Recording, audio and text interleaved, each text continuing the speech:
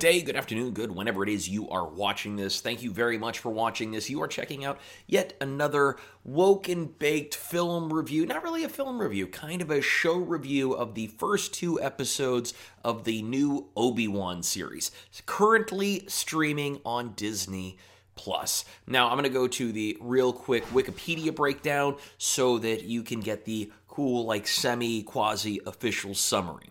All right. Obi-Wan Kenobi is an American television miniseries created for the streaming service Disney Plus. It is part of the Star Wars franchise, beginning 10 years after the episodes of Star Wars Episode 3, Revenge of the Sith, and stars Ewan McGregor as the title character, reprising his role from the Star Wars prequel trilogy. It sounds really weird to say because it comes so far, and yeah, it's the very beginning, but it came later, and it 2005, now it's 2022, and this takes place 10 years after the events of a film that came out in 2005. All right, wrap your head around that. Okay, doesn't matter. Ewan McGregor is returning as Obi-Wan Kenobi, and I'll tell you, I'm very, very excited about this. Now, I heard that this was originally supposed to be a film, and the reason it wasn't a film was because the 2018 film Solo, A Star Wars Story, tanked. Now, let me say, I thought that should have been a series as well.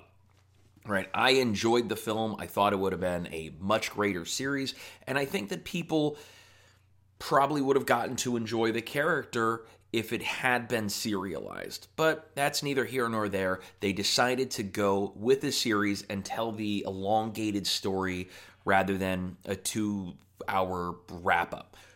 Great idea, by the way. Let me say that I like this series, and I like the way that it's going.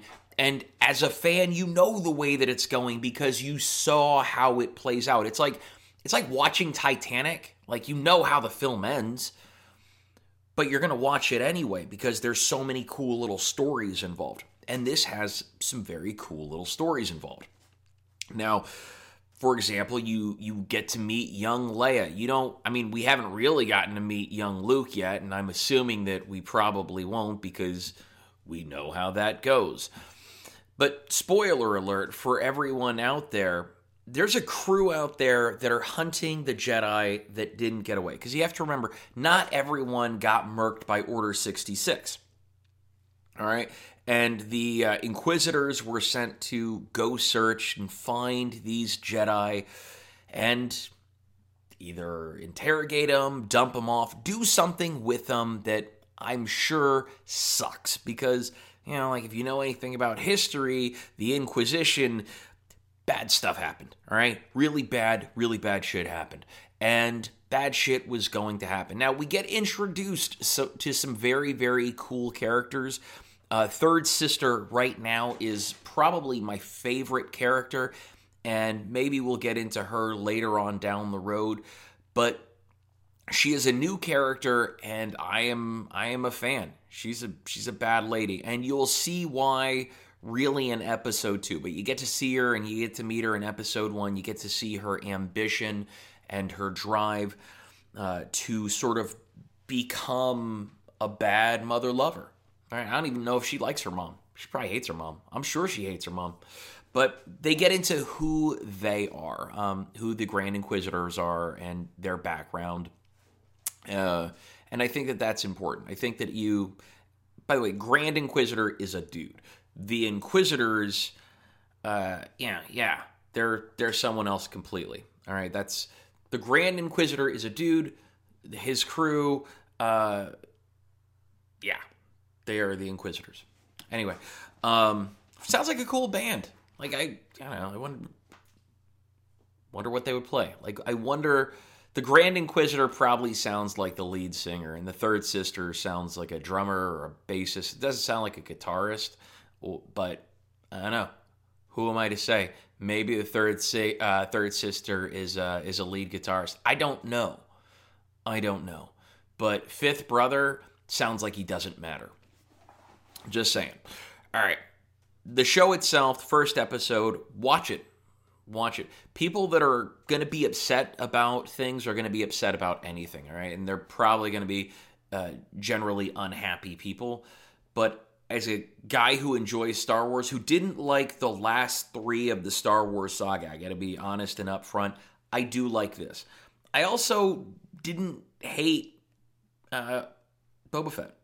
In fact, I thought Boba Fett was kind of cool. I expected that story from Boba Fett. I didn't necessarily expect an origin story. I wanted an origin story. I think most of us wanted an origin story.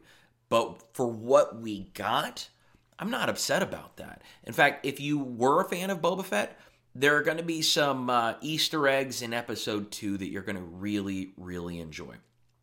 But I want to say that the first episode of the show does a very good job of introducing you to characters you're going to get to know later on. You get to meet young Leia, which is cool.